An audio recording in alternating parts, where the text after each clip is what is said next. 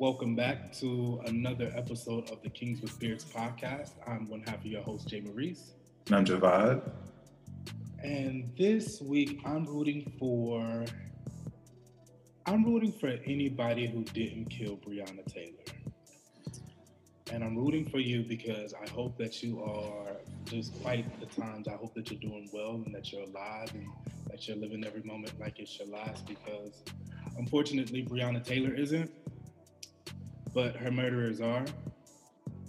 And so we're still calling for the arrest and charge of the officers that killed Breonna Taylor. That's what I'm rooting for. Yeah, you want to know who I'm rooting for? Who are you rooting for? I'm rooting for all these non-critical ass thinkers who believe whatever article is posted in their interest in light of the coronavirus. I just came across this idiot ass musclehead that is so itching so badly to get back into the gym that he has quoted an article that says, from Men's Health, that says going to the gym doesn't increase coronavirus risk. New study says. So I opened this fucking article and I read it, and it's just about, as you know, first of all, it's written about at the level of this person's understanding, the fifth grade. And I get into this article and it just says, I'm looking for the study. I don't really care about the meat of what the article says. Yeah. I'm just looking for this study to because I want to go back to the gym too. I want to feel comfortable. Yeah, for sure. So yeah, I'm looking for this study, and it literally just says a new study from Norway, however. Okay, so that's enough for you? Like, who did the study? However, it's from Norway. It's from Norway, so it must be right. Those Nords, they have it all figured out. The Nords be knowing. They be knowing. There'll be knowing Nords. So my initial comment was on this person's post was that I was relieved until I considered the source of this. It's Men's Health. It's in the best interest of their advertisers that folks go back to the gym and things get back to normal. The conversation devolved from there, but I'm rooting for these assholes to go ahead and follow all these studies and all these articles that are posted, and you're not paying attention and you're not following the money and you're just not using common sense. Like, go ahead, get that Rona. Go ahead and catch it. Use your fucking head and think. Think about whose benefit these articles are, and when they're posting.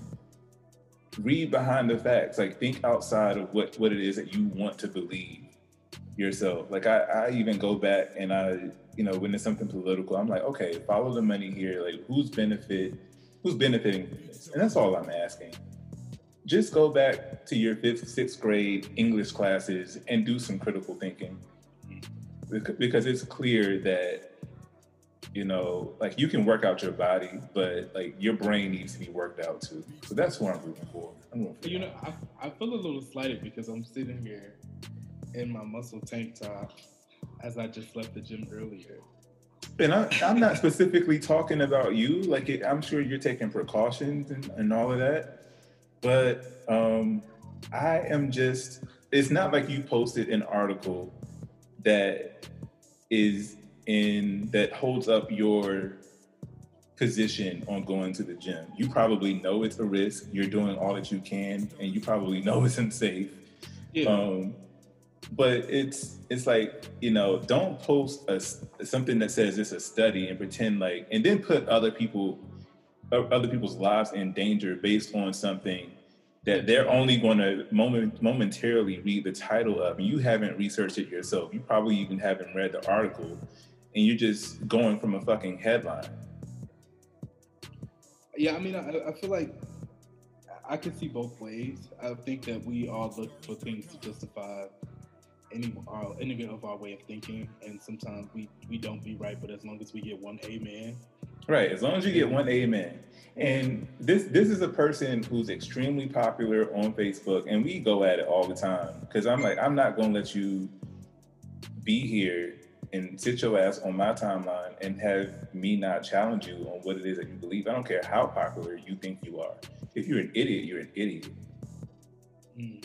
Um, I just don't know that I have that much energy to give to people, especially on social media yeah, anymore. I mean, you're not a social media guy, in general, but I have, not to say that you don't, but I have a passion for, um, just conversation and like opening people's minds up, But and whose mind are you sometimes opening up if they're not opening to the well, to understanding? it may not be them in particular, but it could be somebody that they know that sees my comment and says, "Huh, like I see his point. Like this is Men's Health that wrote this article, and maybe it is in their best interest that things get back to normal and that our advertisers, keep spending more money so they don't go out of business and You so on think and so that forth." you think that somebody will on somebody else's friend list will look at your comment and take your It side over their friend?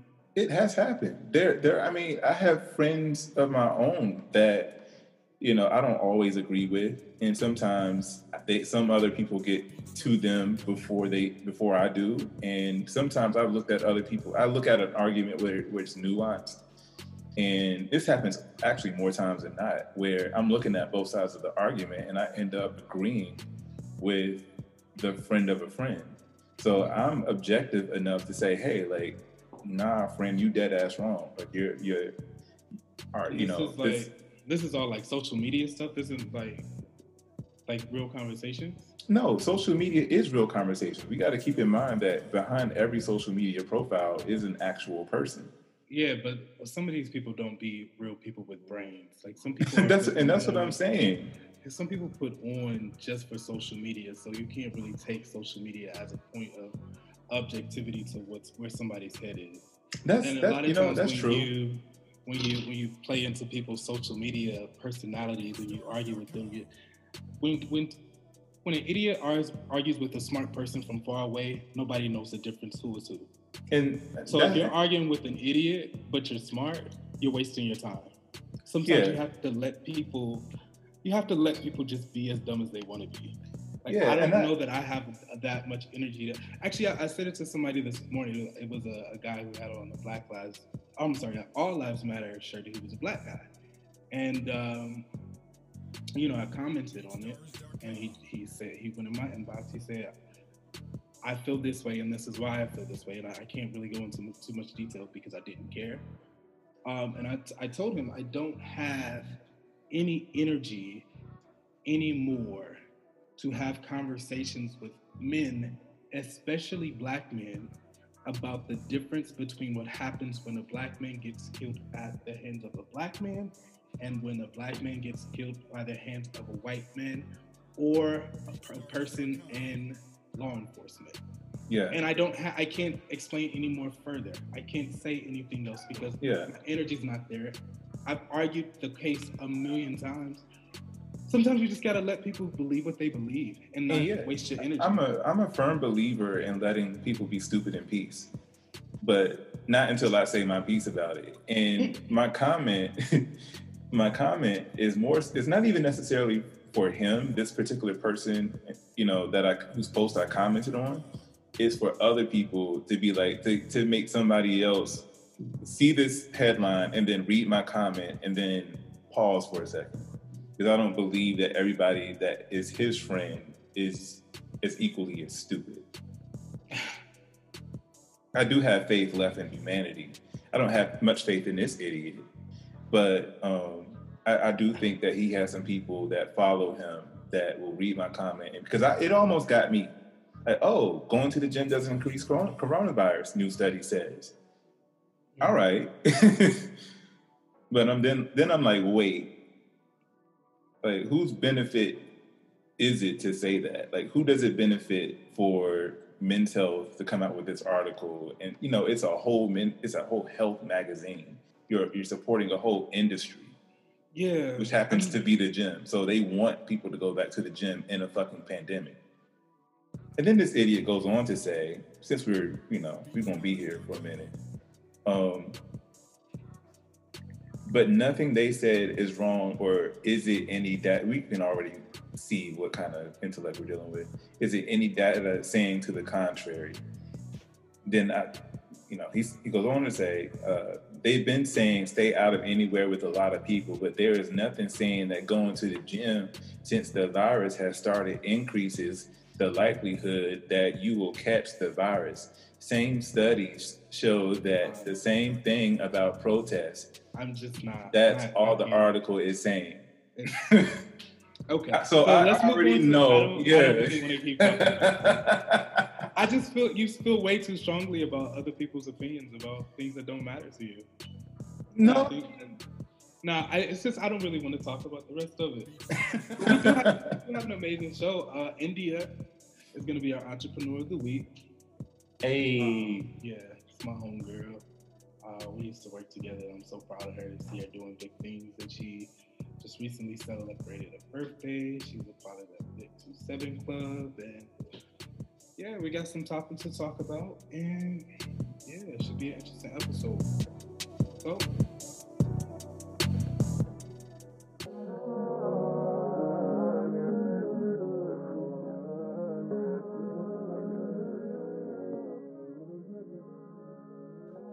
All right, guys, welcome back. This is our Entrepreneur segment. Joining us in this episode is one of my personal friends, somebody who inspires me. We've worked together for quite a while, and her name is India. She is the founder and CEO of Sinful Sips. India, how are you? I'm wonderful. I hope everybody's having a good day, making some money, feeling positive. Yeah, it's so good to see you. I haven't seen you in 3 months, and you look great, as always. Looks like the quarantine has been good to you. I see your abs are still flat. You still work on your workouts. Every day. India, I will be 27 in 2 more days. Big 27. Happy early birthday. I'm over here stressing out on the inside. But I'm originally from North Carolina. I moved here with my job.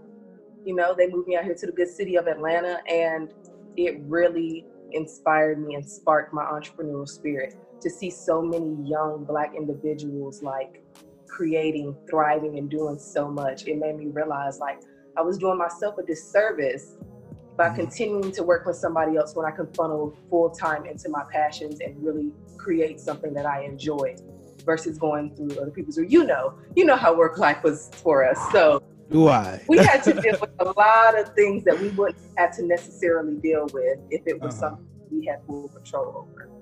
Absolutely. So, I was previously a pre-med student and I dropped out. Yeah, so it's okay. So yes, that was one of those pivotal moments of like, I was like, I don't think I want to do this for real. This might be something that my parents want more for me than I want. Yeah. But tell us a little bit more about how you went from pre-med student to starting a business, and like why did you start your company? And tell us a little bit about that backstory. Ooh, okay. So back to North Carolina, I went to the University of North Carolina at Greensboro.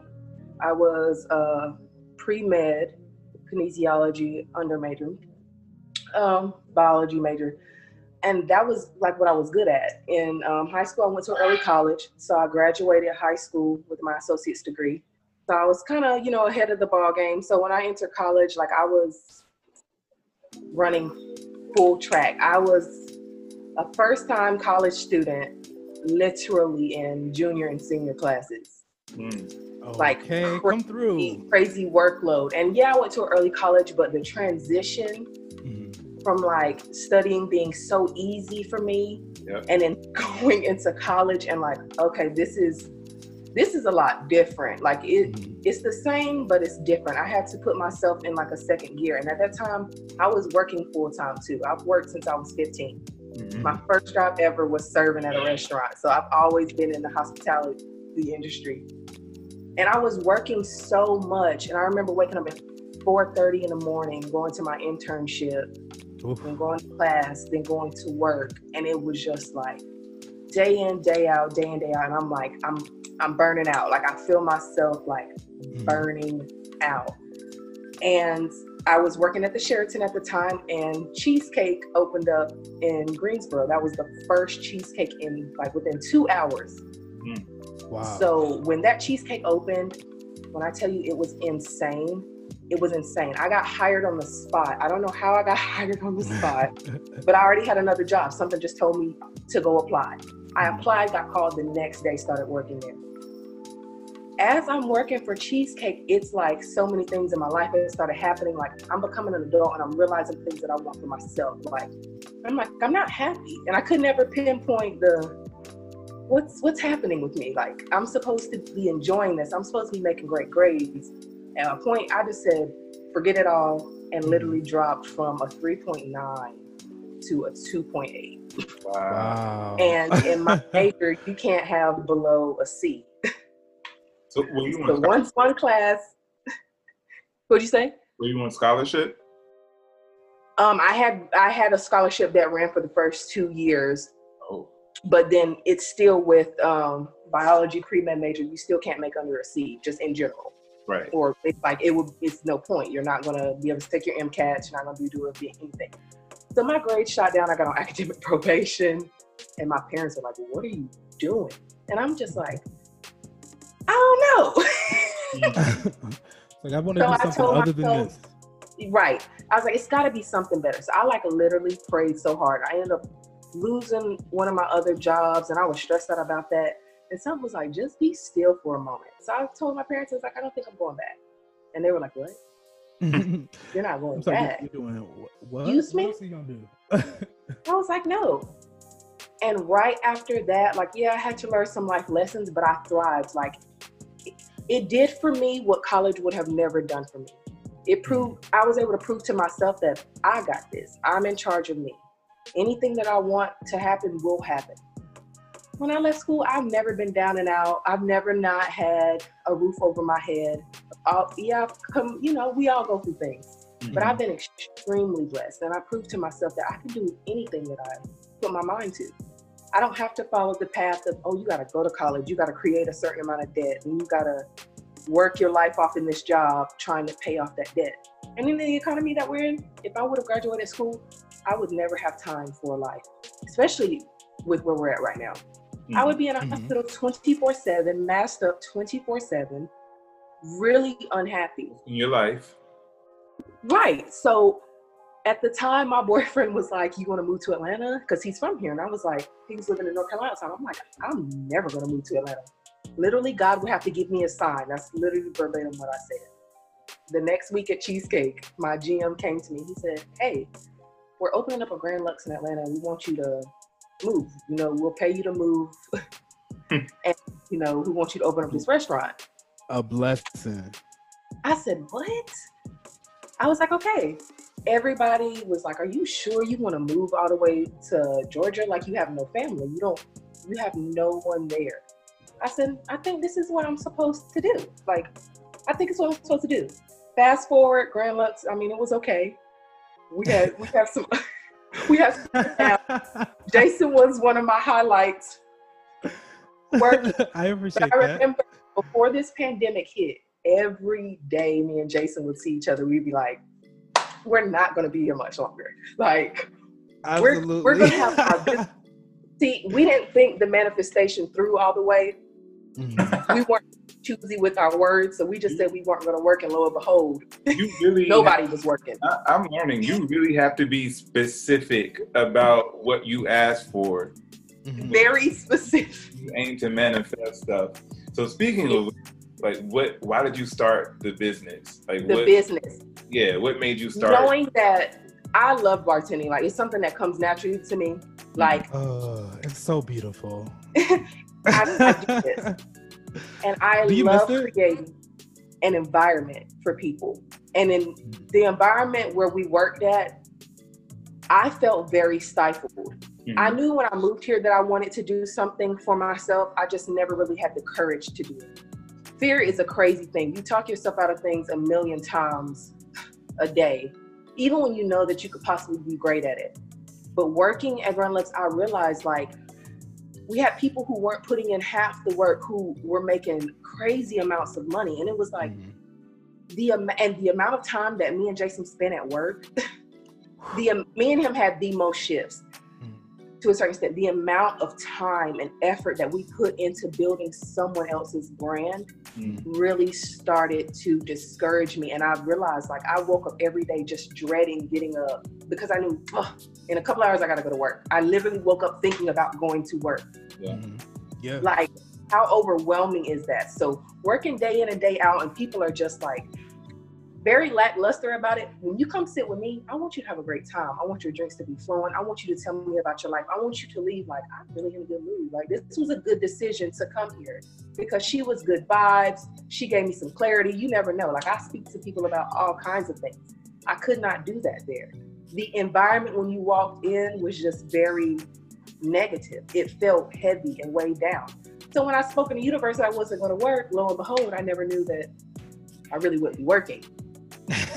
That as an opportunity to really start my bar business, because I know I'm good at this. I know that it's something that I can flourish. So I started off piece by piece to not overwhelm myself, but to kind of give myself the motivation, like, you can do this. Like, buy a piece of something here, buy a piece of something there, see how you feel about it. And the joy that I woke up with, like, oh my God, like, I got something new coming. Like, I know I can do this. I got my LLC not too long ago, and I was like, congratulations. Thank you. That's like, amazing.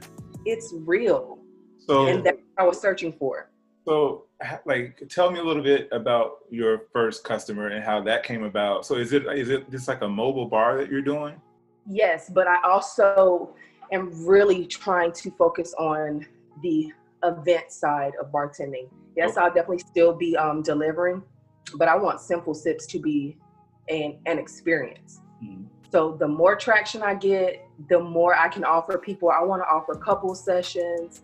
I have a portable bar that's on my own custom portable bar that's on the way. I've been waiting forever. So that way I can, anybody's house, set up an entire bar and literally full-blown bartend. Nice. Pop-up shops, vendors, everything I'm willing to do. And I also want to create custom experiences for people. So part of being a mixologist is really anticipating and knowing what someone likes to drink, what would pair with how they want to drink. I can talk to you for a couple of minutes and I can probably figure out what you would like to drink, or I can make something off the top of my head that I know you're going to enjoy. So let me ask, like, what are the biggest challenges that you faced in your career so far as your business? Marketing and consistency are by far right now my biggest issues. One, people tend to overthink, and I catch myself thinking 2 years in advance when I should really just be thinking this minute versus 2 years and what could possibly happen. So I end up stunning my growth because I'm like, oh, but what if I do this and this and this and this? And I get caught up in the what ifs versus the what am I actually doing day by day. And that's the accountability is very hard when you're trying to start something out. And the marketing factor, you have to I'm learning to try to be on point every day. Like, I want to have content where I can drop something every single day. And that's honestly where I'm still lacking right now in my business, having enough content to post every day. Trying to remind myself, like, you're going to have to post something. You got to make just the drink randomly. Right. And post something. Like, you got to bring people around. You got to be very aware. So it's like, it's a lot. Trying to be your boss. It's a full-time job. It is. It's a full-time and beyond because you're by yourself. I'm blessed enough to have a partner, but I mean, we are hands-on in every single aspect, from social media to technical to engineering to equipment. Like, we do everything. So I feel what you're saying. When you're an entrepreneur, especially at that first level, you're like, right. You had to eat, breathe, drink, and sleep this shit. Really all wake the up time. and think about it and anticipate what people may want in the future. Like, you have to watch what people are talking about. Like, it's really a full-time job. You got to be on social media all the time. Like, okay, what are they talking about? What's really interesting to them? Like, what's worth me talking about? What's not worth me talking about? Like, I think every day, like, what should I post? Should I do this? Should I do that? And, I have so many other avenues of things that I want to do. I just overwhelm myself sometimes. I think taking a step back, breathing, and doing one thing at a time is the major difference between really getting your business off the ground and just walking in circles. Yeah. Yep. Because for the first month, I think I was walking in like circles. It's hard. It is hard. But social media is still something I'm not great at. I don't even like posting on my social media. I'm the same exact way. I'm the same exact way. You know what? Like, I'll post on my story, but as far as like that's it. Picture since the day we dropped the podcast, and then before that, it had been a couple months. It really had. I was like, "Is Jason okay?" I'll see the dogs every now and again, but it's alright. Look, I gained some quarantine weight. I was like, let me lay low until I get back in the gym. Yeah, I have no problem posting on my own page, but then, like you were just talking about, when it comes to business, it's like we're still trying to find our voice. And I know who we are. I know who Jason is individually as people, but it's like, who are we both together as a team? And then what do we want to say as a collective? And I don't know. I think you might just have to be pouring yourself up some drinks. Or maybe it's for you that you set, maybe Monday and Wednesday, I'm going to make a happy hour drink, or we're going to do virtual happy hour. That's really, you know what?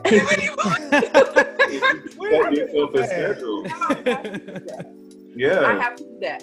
I'm really excited because when my bar gets here, I have my tripod, I have my light. I really want to start setting up my tripod, putting it in the corner, and really standing behind my bar and making, some small videos. And if you're right, content and what I want to show people is so important because there's 1,000,001 bartenders in Mixology. And a lot of them take some nice pictures. Yeah. But I know for a fact, not everyone offers what I offer. So it's also really difficult trying to figure out, how do I stand out? What's my niche? And what can I bring to people that they haven't seen with everyone else? How do I make myself stand out? I think I might be stuck there too. Like, how do I really stand out from the crowd? Yeah. Without blending in and without being too gimmicky. Because I'm real to a core, so I don't want to ever be too much. Yeah, right. Be something that you're not. Right. But Sinful Sips, in any event setting, I know it would take one event and people are going to go crazy. There's some things happening in August, so if coronavirus, I don't know what she's going to do. Is she going to stay or leave? But hopefully she just chill out a little bit. I don't know. Lord willing, I'll be able to pop up shop. So we talked about like your greatest challenges so far. Can you tell us a little about like your greatest triumphs so far? Like the things that's kind of stuck out to you. It's like, I did it. Like, what are those things for you? My greatest triumphs. One, my LLC. Yes, that's big. That's big. I don't know what I was thinking. I don't know. I thought they were going to be like, no. We're good on this. But they approved it. And I was like, okay. My first 2 customers in general, I was like, oh, wow, okay. This is really great. And then my most exciting, creating my own logo, printed labels, and business cards. Because I previously paid money for a logo and I just was not happy with it. Like, I just was not happy. I'm like, I'm just paying the money for this. And I feel like I'm getting stuck because I was focusing so much on having this logo done that I was not progressing any more in my business. It was like I was literally stuck, and it's like I couldn't even pick up a bottle of alcohol because I was like, my logo not done. I'm not even about to drink right now until this logo gets done. Right. I'm not making shit up. Just buckled down and like went online, and I did it myself. And when I printed it out, I was like, girl, if you don't quit asking people for help, because it's really true. If you wait on people, you're going to be waiting a long time. Right. Yeah. You're really going to be waiting. Yeah. Speaking of the wait game, like we wait so long to move on to like different phases of our company. So like, what's next for your company? And what's going on next, especially in the coronavirus, scheme of things? Yes, in coronavirus land. Honestly, I have a couple of other ventures that I'm going into as well. So, you know, I'm all around entrepreneur. I got ADHD, so I love doing things. So I've been making wigs. I model too from time to time. So I'm trying to really work back on, you know, doing some editorial things and waiting until about August. Mm-hmm. There's a lot of events coming up in August that, like pop-up shops, vendors and stuff. Mm-hmm. And I think that'll be a good move. Like a couple of pop-up shops, vendors. I could make great revenue, pass out business cards while I'm there. Right. And that could really get the ball rolling. So that way people can be like, hey, you know, I'm having an event. Would you do this? I'm also signed up for Gig Salad and Thumbtack on business, anything. If you have a babysitting business, if there's something that you have to sell, I would always recommend people sign up for that as well. Mm-hmm. Because you find people who are needing your services throughout Atlanta. And I mean, it pays per hour. They tell you exactly what they want. If they like you, then they'll book you. And I've had a couple of little things. Before I do any more major events, I want my customized bar to get here because I want you to know when I step in that it's Sinful Sips and that this is a professional event because I eventually want to bring in more bartenders. I want people that I know are like really good at this to do events for me because I can't be a one-man show at the end of the day. Right. Yeah. I need male bartenders, I need female bartenders, I need an entire aesthetic for what I'm going for. So that way, you know, a part of the brand, if I send one of my bartenders out, it's going to be a flawless evening. Yeah. It's kind of those are overall copy paste. Dope. Stressful. Okay, so the very, very last question. How can our audience reach you, or how can anybody reach you? Okay. As far as social media, email. So social media, you can reach me at Sinful Sips Bar. If you just type it in like that, it's the only name that I've really seen that says that. So I'm really going to be the first and only name. You can pop up. As soon as you click on that, you'll see my logo. Attached is an email. Attached is my phone number, my business phone number that I use. Also, it's a couple of pictures, a couple of drinks that I've done. But also, like, once you hit that number, you tell me what you want, and I definitely can make it happen. The sky is the limit when it comes to bartending that I do. The drinks are the limit. I know pretty much every drink to be, pretty much almost every drink that can be made. Okay, we're gonna test that out. You can definitely test that out. I bartended so many places and made so many drinks, it's ridiculous. Mm-hmm. The knowledge is definitely there. I can bartend any crowd, and I mean any crowd. Doesn't matter. And that's what I want Sinful Sips to be. I don't want one demographic. Any crowd.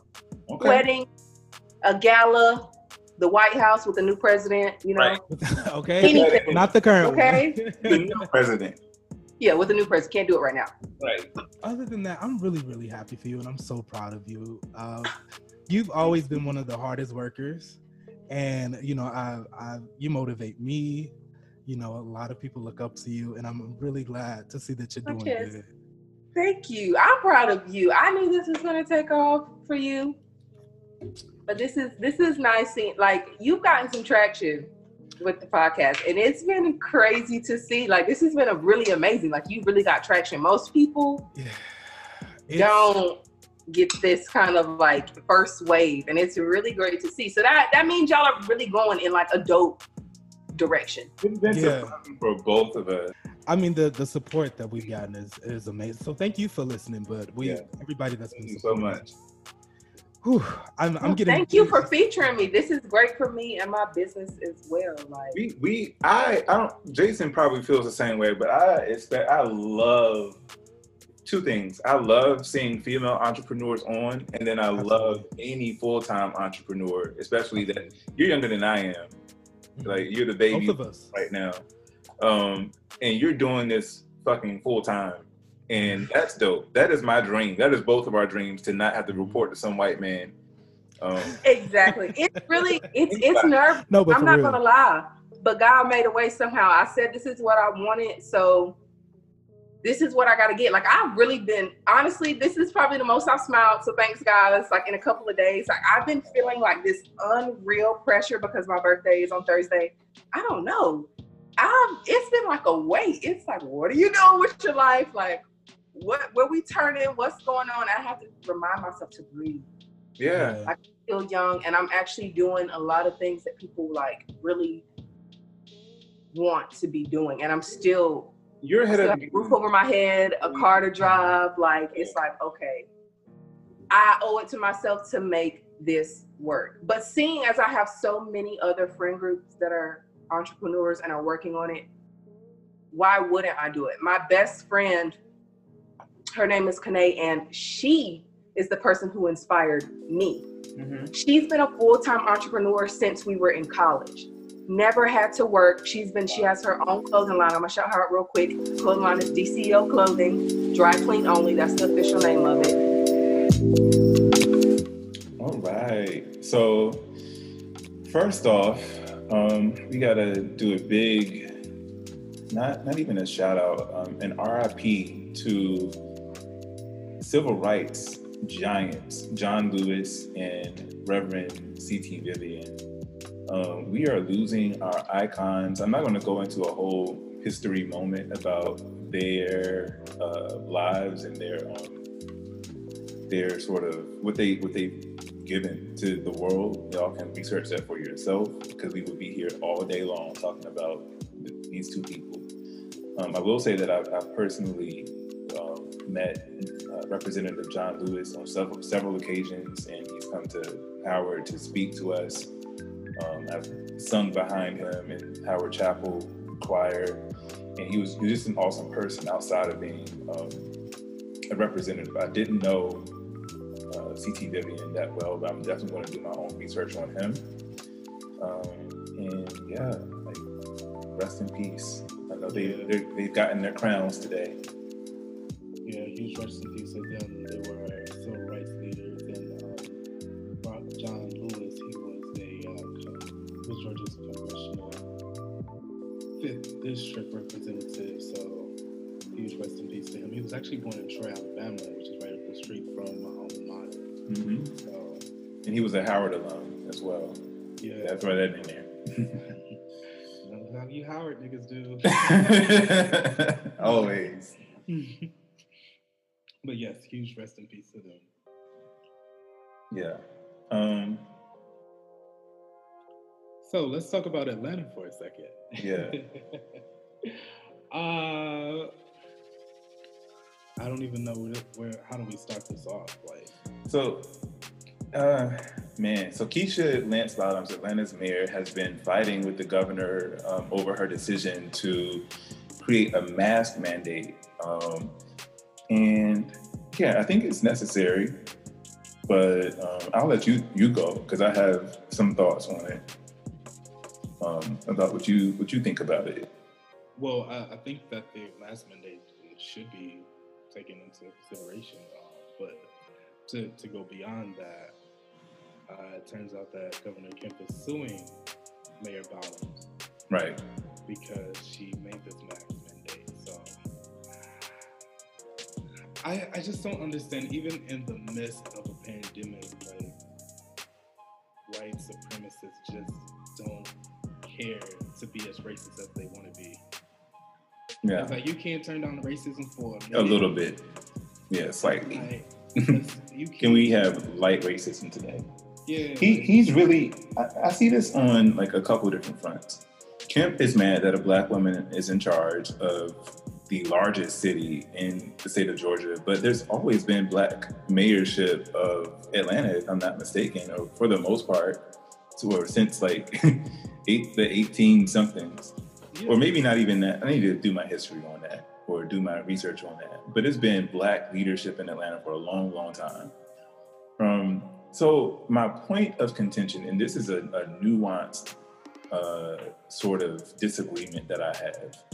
So as long as this pandemic has been going on, I find it odd that she would place a mask mandate now versus back in March, back in February, when this all first started.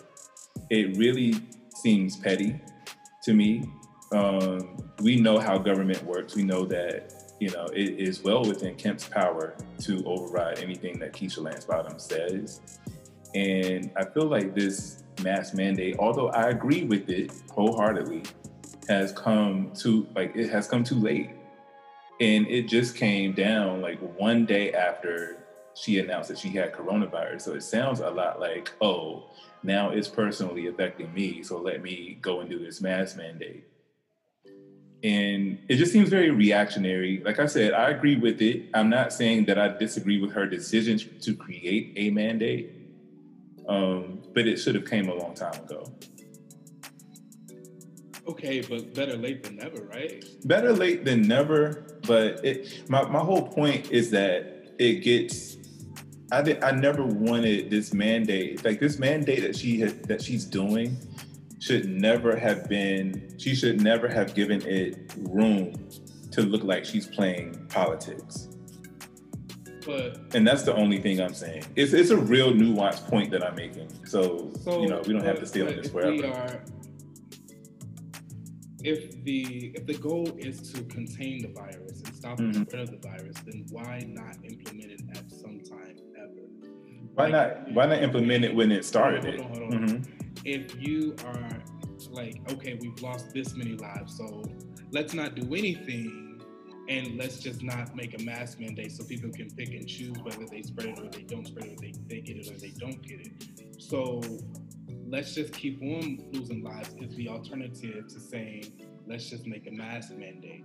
And I think that that's completely unfair for you to say, like, well, she shouldn't be doing it for politics, but what if the mask mandate saves more lives? No, that's not what I'm saying. I am saying that like I just said a few seconds ago, I completely agree that there should be a mask mandate in the city and in the state, for that matter, but both should have come at the start. But why are you worried about the virus? Because we have to look at the timing of it. Time is minuscule to the fact that, like, okay, if I can stop people from losing lives from this point on, then let me do what I have to do to make that happen.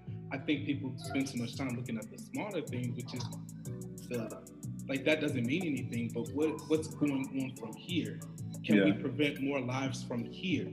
You worried about what happened back then, but that happened. But we have to worry about how we prevent more from dying. Yeah. So to sit here and harper like, oh, she should have did it a long time ago. Okay, but what can you do about a long time ago? Yeah, I just think that for me personally, and people have, the discussion about her leadership is not brand new with me. Like, people have been talking about her reticence to support the defund police movement and her sort of infantilization of Black folks in the whole protest. And this is just another point that I'm looking at with this side. Like, I support, which, like I said, I wholeheartedly support what she's doing with regard to the mask. Like, it absolutely should be. But you don't wholeheartedly support it because you said that she should have did a long time ago. If no, I do. Wholeheartedly support her, then you don't worry about like other stuff. You can't say I wholeheartedly, but because there's no but wholeheartedly. There's no but because but cancels out everything you said before. It doesn't. You can't say I love you, but. Okay, how about this? I wholeheartedly support her, and perhaps in the future she should examine the timing of these edicts and mandates so it doesn't. Because I'm a big person about appearances, especially in politics. Don't let your evil be ill spoken of. So if this was something like she knew how serious this was months ago. I'm just saying it should have come back then instead of having the appearance that it looks like, this is something reactionary to her own personal circumstances. So a couple of reality stars went down to Louisville to protest the to protest the killing of Breonna Taylor. One of the officers to be arrested, as we all still do. Two of those reality stars include Portia Williams and Yandy Smith. both of them were arrested, and now they both face felony charges for the protest. It's a deep story. Yeah. But I am overall happy to see reality TV stars using their platforms for more than what they've been doing in the past. I think for the longest, we are only used to seeing our reality TV stars work on music that's never released and fighting in restaurants. Yeah. And promoting flat tummy teas. In particular, Portia Williams is facing felony charges for her part in the protest, and I believe this is the same. These charges are being led by Attorney General Daniel Cameron, who we spoke about, I think a couple episodes ago, the coon-ass Attorney General in, I believe, Kentucky. And I think those charges are being dropped.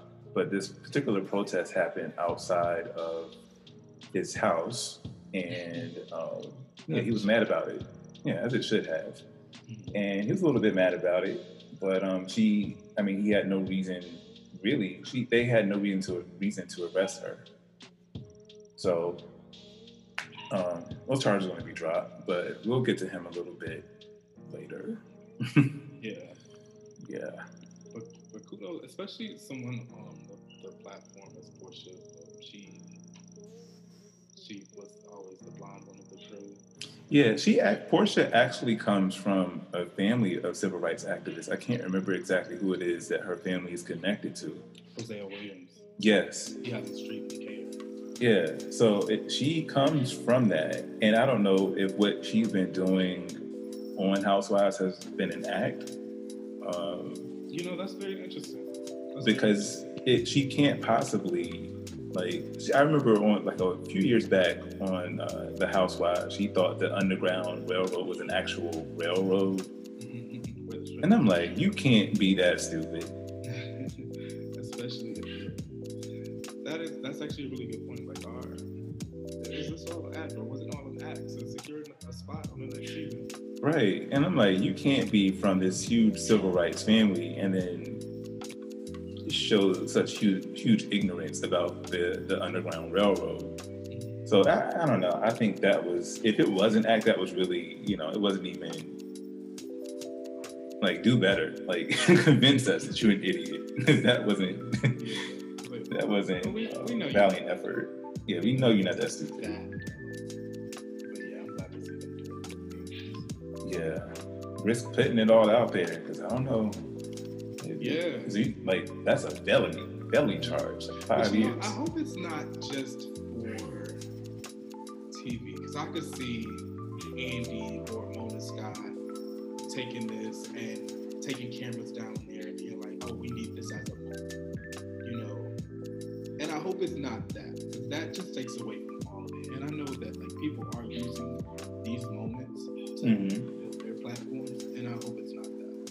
Yeah, on either side, whether she was really that stupid back in the past, or whether this is an act now. If it is an act, she's definitely feeling the brunt of it. So I hope for that, for that part of it, she's not acting out and catching charges.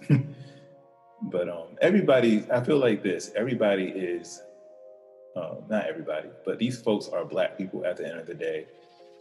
So hopefully, no matter where you are in terms of your degree, so to speak, of wokeness, this affects you too. And I hope that celebrities and the like are starting to wake up now and really are showing earnest support for the movement.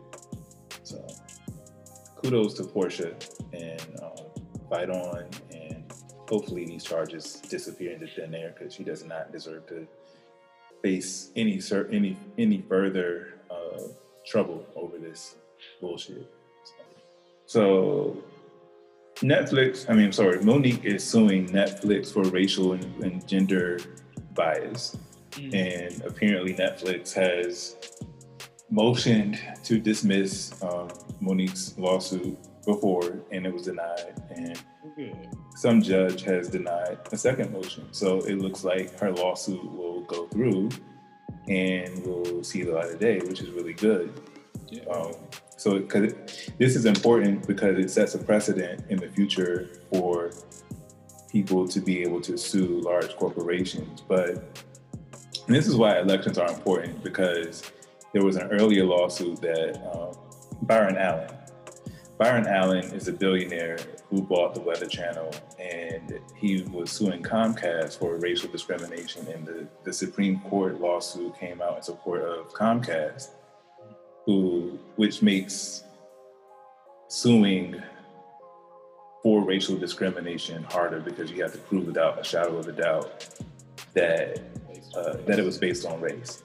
So I don't know how far, based on the Supreme Court ruling, Monique's lawsuit will get, but I hope for the culture, I hope she is able to recoup what she feels like is reasonable for her. Because I do feel like I was on another side when this all began. I really felt like Monique was reaching a little bit, but now, I definitely felt like that. Now I kind of understand. She didn't do all the things that I would have done necessarily. I don't think I would have gone about it in the brash way that she did. Mm-hmm.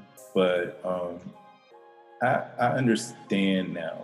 The money that she was getting compared to some of these other people like Amy Schumer, who isn't even that funny, doesn't have Monique's resume. And I get that it's not really based on so much on resumes. It's about how many asses that you put in seats. But that's the thing. When you consider her cumulative career and her star power, of course I'm going to watch a Monique special if it comes out on Netflix, and so will millions of other people. And $500,000 for a person of that magnitude, nothing below $1 million. I don't understand. But this is what I never understood about it.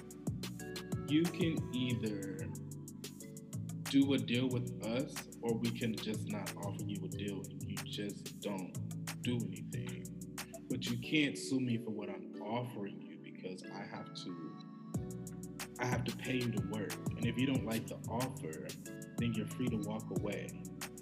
But I hear what you're saying, but this is the thing about that. So if you find, say you're going to apply for a job, and we're both Black men, you're going to apply for a job. Let's pretend I'm a white man and I apply for the same position. I get the position and I'm offered $75,000. Then you turn around with the same qualifications and more, and you get the position, you get an offer for the position for $65,000. There's clearly discrimination going on. And I'm not saying that I'm 100% right about this, because like I said previously, I was on the fence.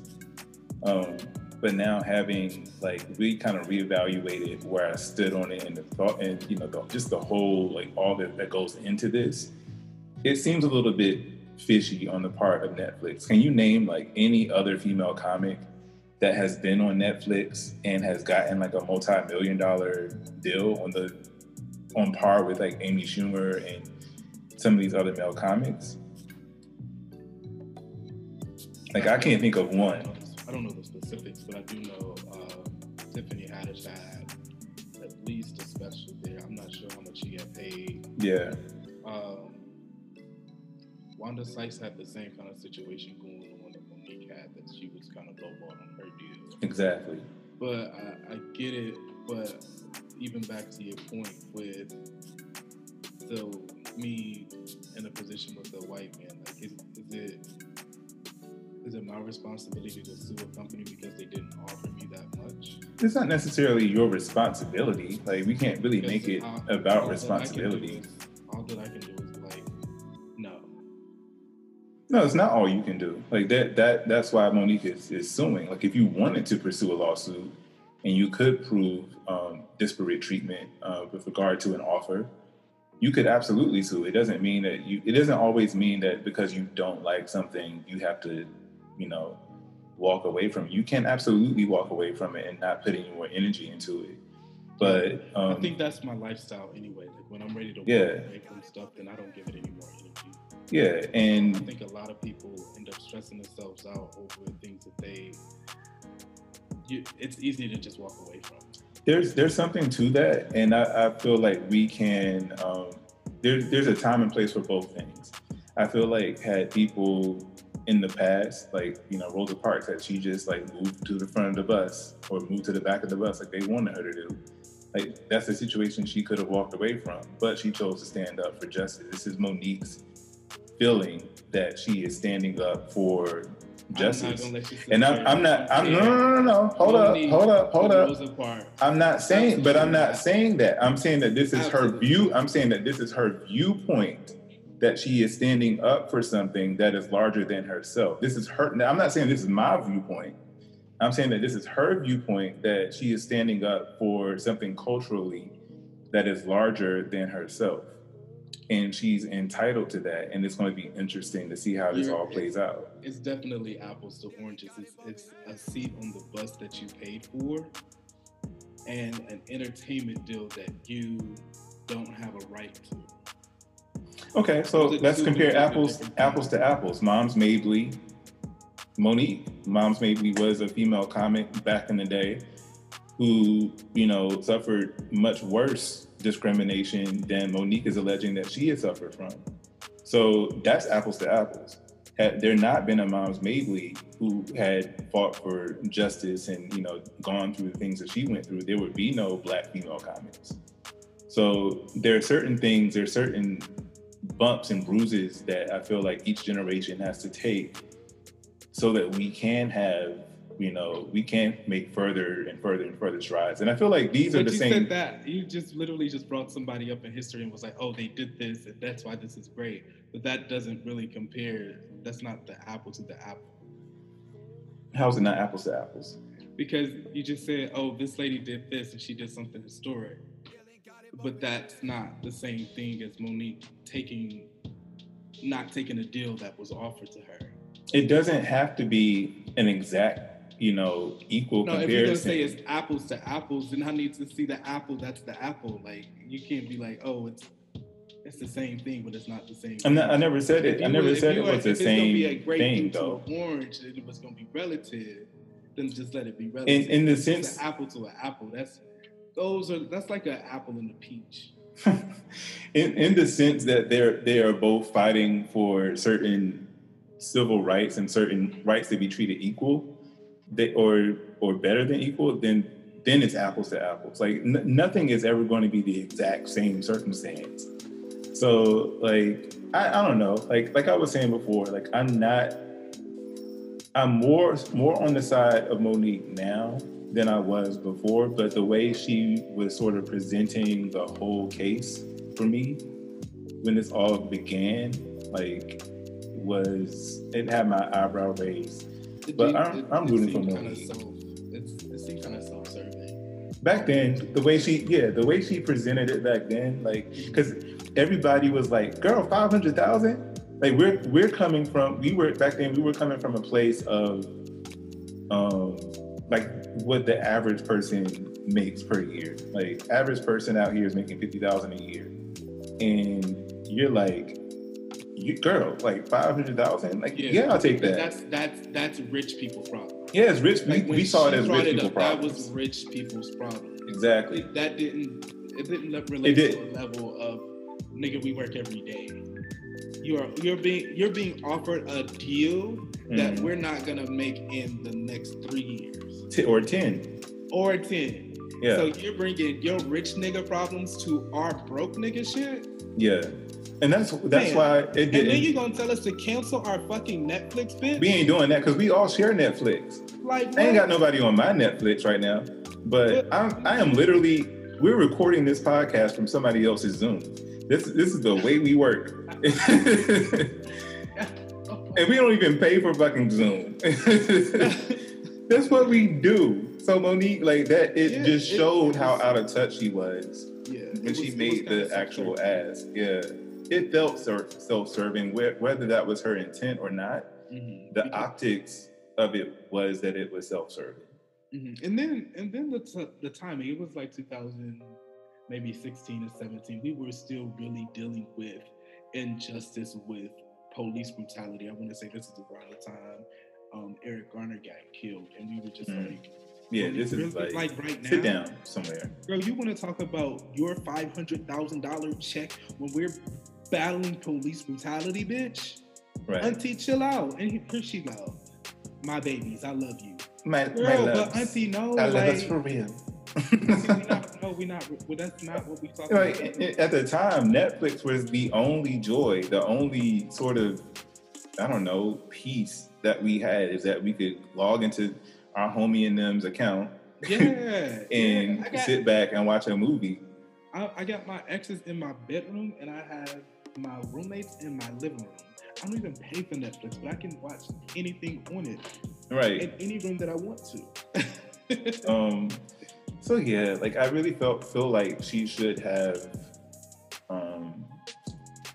I don't even want to say that, like, because people don't agree with the way that I do things. So everybody has their own way of, getting what they feel is their due. But is it the way that I would have done it? No. She's entitled to feel how she feels about it. I don't know. Just I hope she wins. I want to see Auntie Monique in the winner's circle now, because a lot of the stuff that she was saying way back then is starting to come to fruition, where people can see kind of how shady Oprah is in a way, and kind of like Tyler Perry is kind of. I mean, although he does great things for the community, aside from those shitty ass wigs, in those half-written storylines, those things that he's so proud that he doesn't have a writer's room for. We know, Tyler. We know that you don't have a writer's room. We can tell. We know. There's no secret. We can tell in every movie that's the same. Somebody's gonna catch AIDS and somebody's gonna be a cheating husband. Right.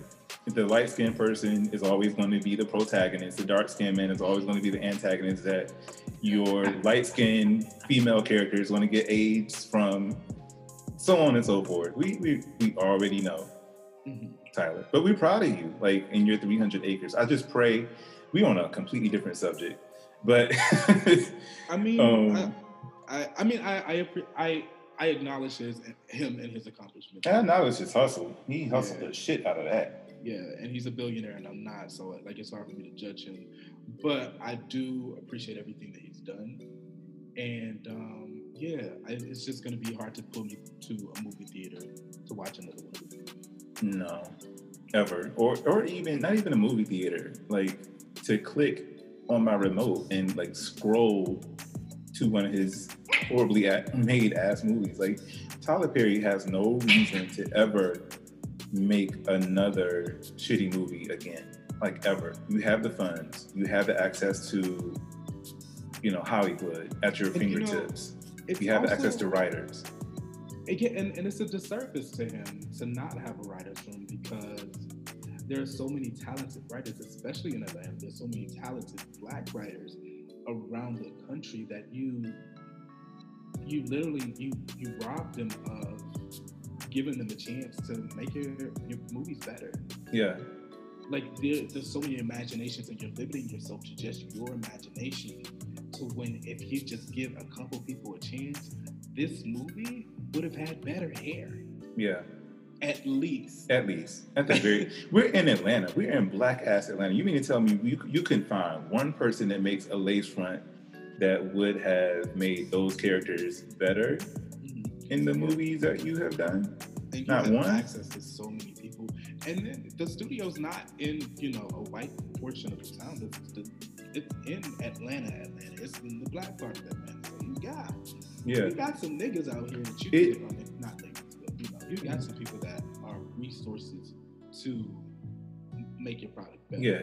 What it feels like for me, because I've been here, I remember, or been in that sort of frame of mind where I remember in college, I was, leading a group to design a project that I was competing against older folks in my school for a spot to go represent Howard or architecture school nationally. I ended up winning, but in those creative positions, you have this baby that you're trying to craft and create. and you don't want to let anybody in on the vision that you are, like kind of spoil the vision, but it's hurting yourself in the process, because what if one of these people God has sent you to make what you thought you could do even better? So it would be like somebody, like a really crazy content producer coming to us saying like, hey, like your show is great, but I want to take you guys to the next level. And then us being like, nah, we got it. I'm going to stay right here on this little We're going to stay right here. I'm going to stay right here on my plastic fold-up table. And Jason's going to stay in his dining room. And we good. Humble beginnings. Yeah. But, that's the equivalency on a billionaire level. Tyler Perry could literally be Steven Spielberg. Like he already has a studio lot size bigger than Warner Brothers and all of them. But he could catapult the culture into just a whole different dimension.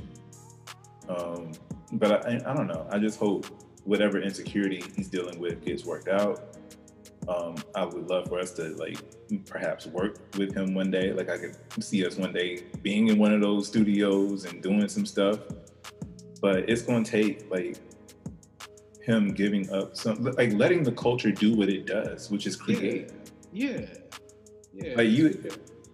We could actually use, I think Tyler Perry would be a force to be reckoned with if it kind of dealt with the actual culture and not this watered down 1960s version of what Black life used to be, right? And Black family used to be.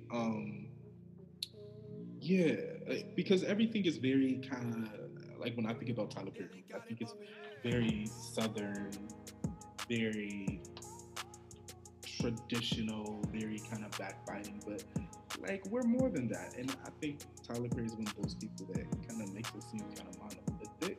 Yeah, he definitely pushes stereotypes. Yeah, and it's not changed.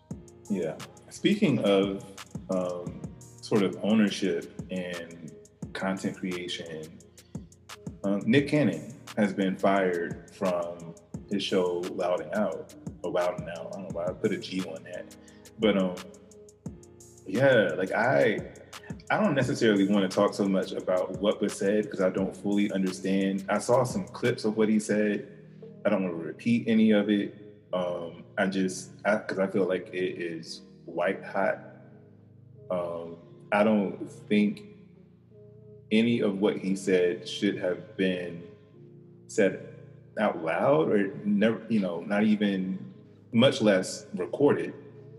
I feel like this sort of Hotepian anti-Semitic stuff that people are pushing now is bullshit, and it delegitimizes or almost delegitimizes our movement, because that's not what we're about.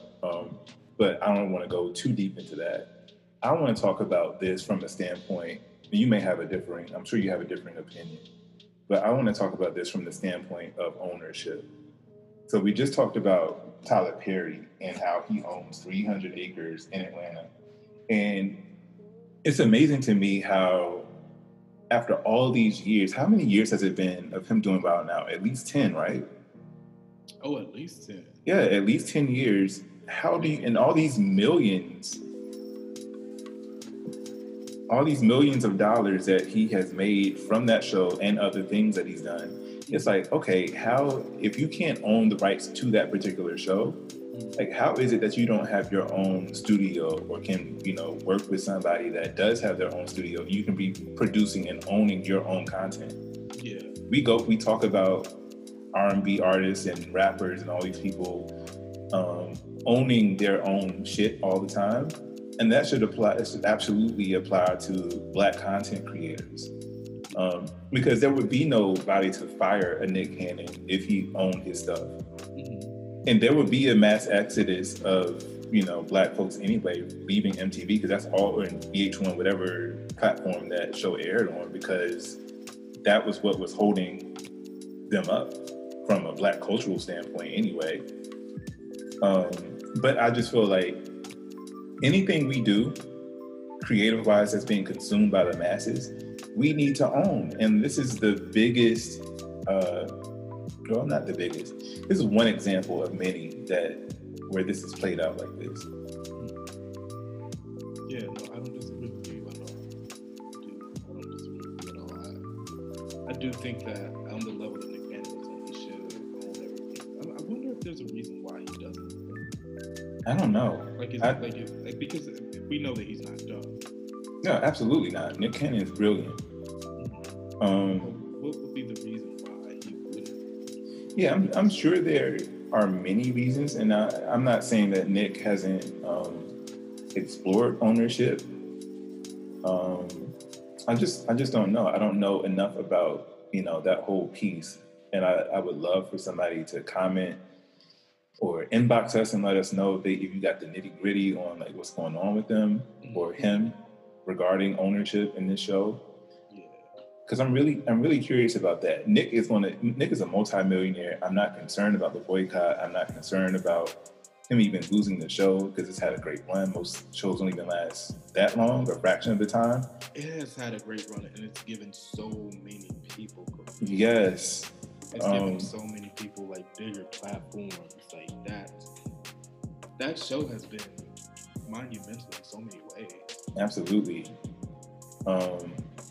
It's been amazing, but I just want us to, as is the kind of moral, the underlying point of our show is Black ownership. Own all your shit. The name of this segment is called With Your Stupid Ass.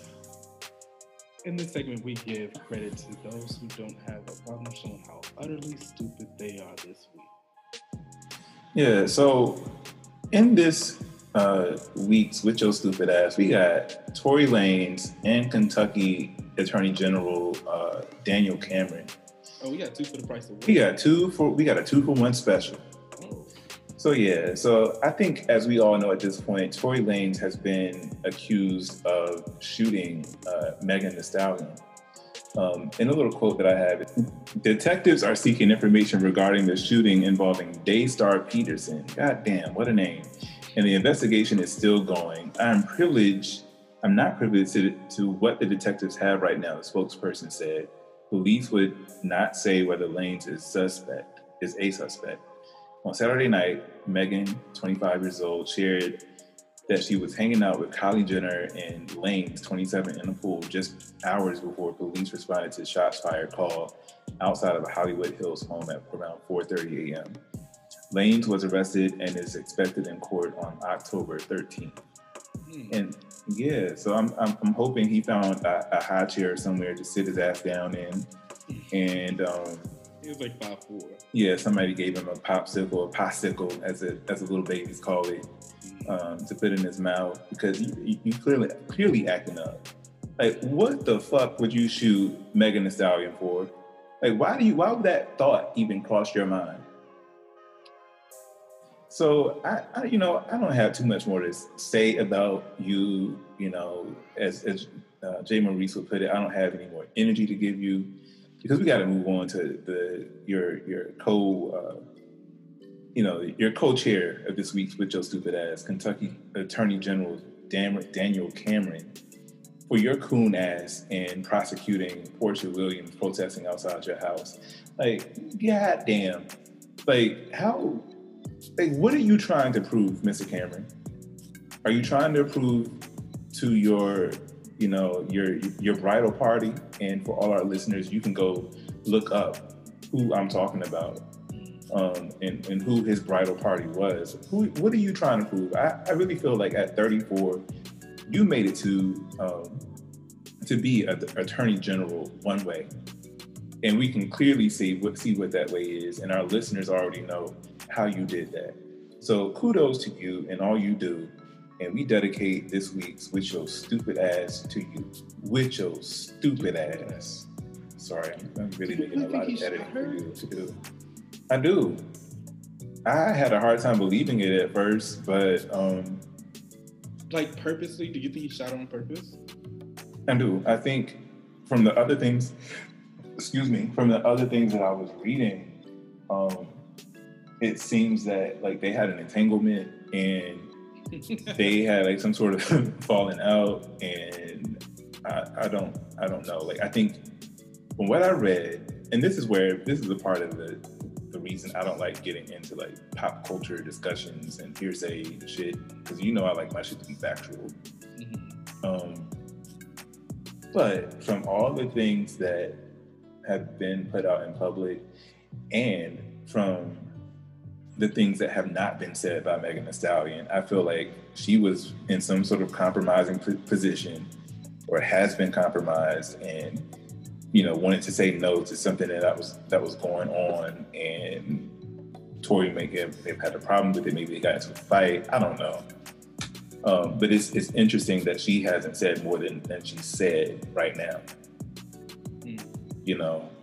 Kind of bringing how she got shot. Making it make sense for all of us. Because when I first heard it, I was like, well, how? Why? Like, what's going on? Yeah, it just doesn't nothing adds up. Nothing adds up. Nothing is making sense. So I'm looking at this with like a degree of suspicion and side eye. Not that I'm victim blaming or any of that, because people are making jokes about it, and I don't think it's funny. Either way, somebody was hurt, and she could have been killed. And she's far too young to be. If it is that she's being abused, I'm glad. I hope she has the wherewithal to move on and not deal with this person anymore. It's way too early in her career for her to be going through things like that. She's at the height of her career, and she doesn't need to be at a point where she's dealing with abuse. Right.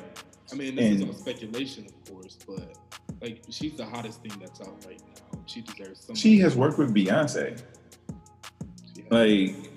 She's popping. I don't understand why she's even, hanging around with the likes of Kylie Jenner and whoever this is, Tory Lanez. Have you even heard anything that he has made? I actually like Tory Lanez. I probably have heard something that he's made on the radio or something like that, right? Yeah, and that's why it doesn't make a lot of sense to me, because Tory Lanez was pretty vocal in a lot of his. He was the one that called out the other brother hip hop girl. She don't even think she was a hip hop girl. I think she was like a T.I. and Tiny special guest appearance every 3 weeks kind of girl. But she was crying over the Gucci store. When people started looting the Gucci store, and why Black people shouldn't do that. He's the one that checked her on Instagram Live. Okay. So, but he's from Canada. So, I don't even know how, if this happened in the US or if it happened in Canada, or how he would even be facing charges because he doesn't live here. So, no, they can definitely. No, they can definitely prosecute your ass, even if you live in a different country. The only way they can't is if they don't have the power to, what is it called, extradite somebody. I think it's a term from another country. Yeah. Which is why Prince William will probably never face legal charges, because technically he's above the law in the UK, and all they can do in the US is ask him to cooperate. Which is why the monarchy needs to go, because if they're hiding this, imagine what else the fuck they're hiding. And they have legal backing to do it. But yeah, this whole situation, and I hope we're not over speaking again like we did before in episode previous. Because we're gonna get with your stupid ass. Because we gonna have to get our own with your stupid ass, but. I didn't. The thing is, I didn't want to believe this about Tory Lanez, because his star is on the rise too. I wanted to see, these people are already, their net worths have far superseded ours. But I still want to see. I want to see Black folks win. At the end of the day, they're both really young. I think they're both still mid-20s. Yeah, Megan is 25. Tory Lanez is 27. Yeah, still super young. Yeah, very young. And I just want to see everybody win. And this, for you... I don't know if it's true, though. That's why I don't... It's really hard for me to have a theme, because, what's the story? Yeah. We don't even know, if that's the real story. So, I I just like they're both growing. You know what else was weird? Which was weird. The other thing that was weird is that her best friend is reported to have also been in this SUV, and all that she would say was, "I didn't shoot Megan Thee Stallion." Wait a minute. So it's three of them. I need more to the story. It's three. So far, it seems like there were three people in this SUV. It was Tory Lanez, Megan Thee Stallion, and Megan Thee Stallion's best friend or friend, whatever. And she was asked. So people were blaming this friend that was in the SUV. It was like, no, I didn't shoot her. But like, why wouldn't you say anything else? Why wouldn't you give more detail than that? So something's going on here. I don't know. Maybe there was a tussle over the gun. I don't know what's going on. I think you're absolutely right. Would you like? Oh well, I guess it would be because it's her best friend. But yeah. If you don't want to get involved, would you be like, oh, I didn't do it, but this is who did? Like, would you throw? I would. I don't think I would throw my friend under the bus at all. I feel like what has happened is Megan and her friend have gotten together, and Megan was like, "Don't say shit." Of course. You know, so that's all I'm saying is that it's suspect. Like the whole, fully agree with you. Like the whole thing is suspect because people aren't really saying much. If somebody shot me, like, I'm like, no, this nigga did it. Arrest him. Like I'm pressing all the charges. Yeah, but like if it was your best friend, would you tell? No, I'm getting with my best friend, and I'm like, okay, so what is the story that you want to have told? Like, what is your narrative right now? Mm-hmm. I'm not snitching. I feel like her friend did the right thing by like not saying. Yeah, because you don't want to get ahead of your friend's bag or whatever it's going to come out to be, or you don't want to get ahead of your, not even making it about money. You don't want to get ahead of your friend's narrative and how they want their story to be told. So all I'm saying, I'll only bring up the friend to say that it only adds more mystery to the situation. So I don't know. We could end up, retracting this whole WSA moment. But right now, Tory is looking real suspect. Like, why do you even have a gun in Calabasas right now? Like, on your person? Unnecessary. The name of this next segment is formerly known as Cocktails and Conversations, but it is now known as Keeping It Two Virtuals. There was a name change. If you want to know a little bit more about it, you can reach out to us on Instagram or via email or Facebook. Yep. Are we featuring a cocktail then? Yeah. Do you? So in this week's Keeping It Two Virtuals, we have the French 75. The French 75 is made up of 1 ounce of lemon juice, 1 ounce of vodka, 2 dashes of simple syrup, and 2 ounces of champagne. Served in the champagne juice, and it is great for a nice Sunday brunch. It's brunch food. All right. So today, in Keeping It Two Virgils, we have an anonymous writer who writes, "Hey y'all, so I work in a mostly white environment, and a few weeks ago I had a coworker come to my office door wanting to talk politics. I tried to be polite, and I told him that I don't talk politics at work because as a very Afrocentric, politically aware male, I know how I can get. He then proceeded to tell me that Trump was the first Black president. I was heated. I immediately told him to get the fuck out of my face, which at the time was the most polite thing that I could do. More recently, this coworker has had a child and our office solicited funds as a gift for his baby. I know that I am not giving a damn dime, but should I ignore the solicitation and move on? Or should I say something? Anonymous." Jason, what say you? Well, I think, I think that you have every right to say whatever you want to say, but in the spirit of keeping your job, or in the spirit of just not giving a fuck, I don't think you owe them anything to say anything about the situation. You could literally just say to yourself, fuck that baby. Absolutely. Yeah, absolutely. this is what I do when these things play out. Sometimes I might write a status about it, but sometimes I'll also make a whole video in my head of what I would do if there were no repercussions. I would have a whole moment in my head where I'm kicking this baby into a pond like they used to kick the remember those red balls that we used to kick at on field day? That's how I would envision myself kicking this child into the fucking lake. Fuck that baby.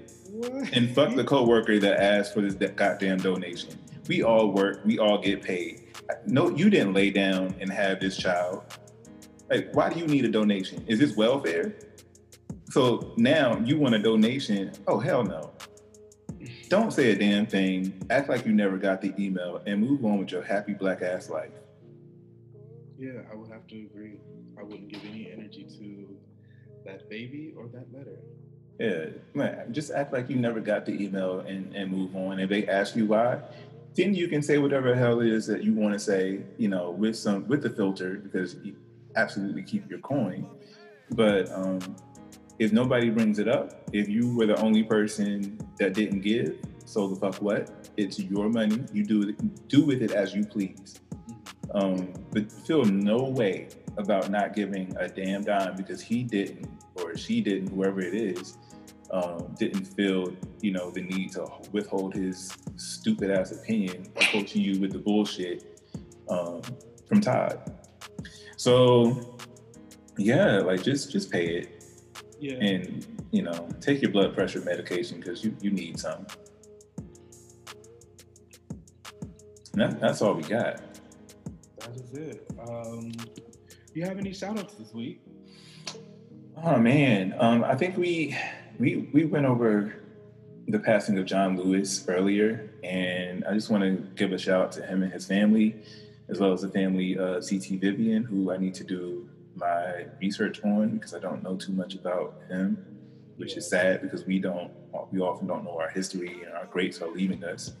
Yeah. But we did a focus group, and I definitely want to shout out the participants of that focus group because they did us a world of good. And shout out to all of you who have been supporting us. But specifically, I want to shout out Warren. I want to shout out your sister Justine, Chill Woods, who has an album out right now.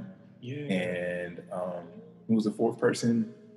Harry. Yes. 216 to 202 podcast. Absolutely. That's who I want to shout out. Yeah. What about you? I want to shout out the same people, actually. I think the focus group was amazing. We got to learn a lot about, the direction moving forward. And yeah, I'm just really excited. So shout out to those people, and then shout out to everybody that's still maintaining.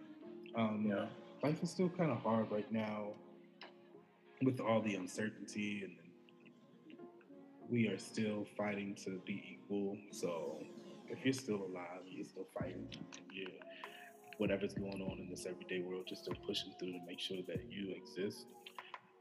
Shout out to you. Absolutely. Shout out to you. And hopefully this thing could be open. We can get back to normal. It's hard to think about, but I do miss normal life and what it used to be, and it's just kind of living in this kind of space is just awkward to me, but we should get through it. We shall.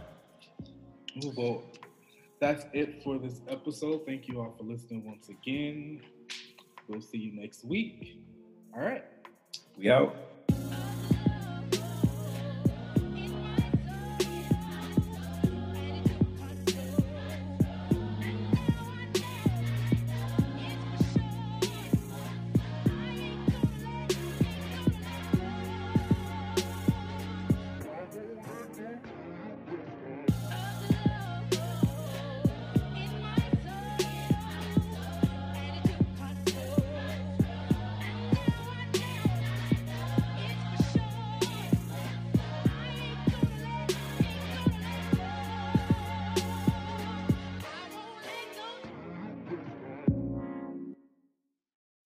Yeah.